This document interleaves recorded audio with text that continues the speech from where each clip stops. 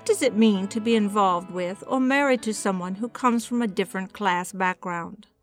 Negotiation and a keen understanding of what is occurring are important. Knowledge of the hidden rules is important. Being able to talk about the hidden rules is even more crucial.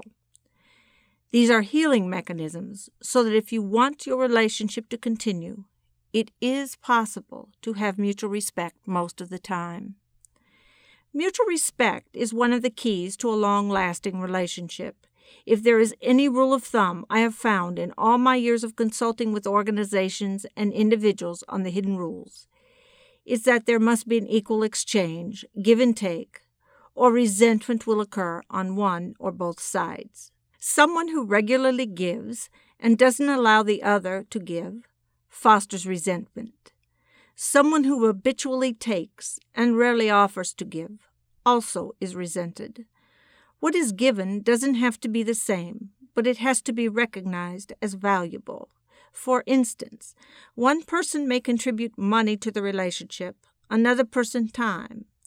Intimate partners can offer each other companionship, supportive listening, affection, mentoring, and so forth, as well as gifts or financial support.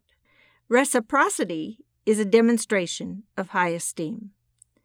Marriages do best when both spouses are empowered. Personal power comes from different sources, such as money, education, and social connections.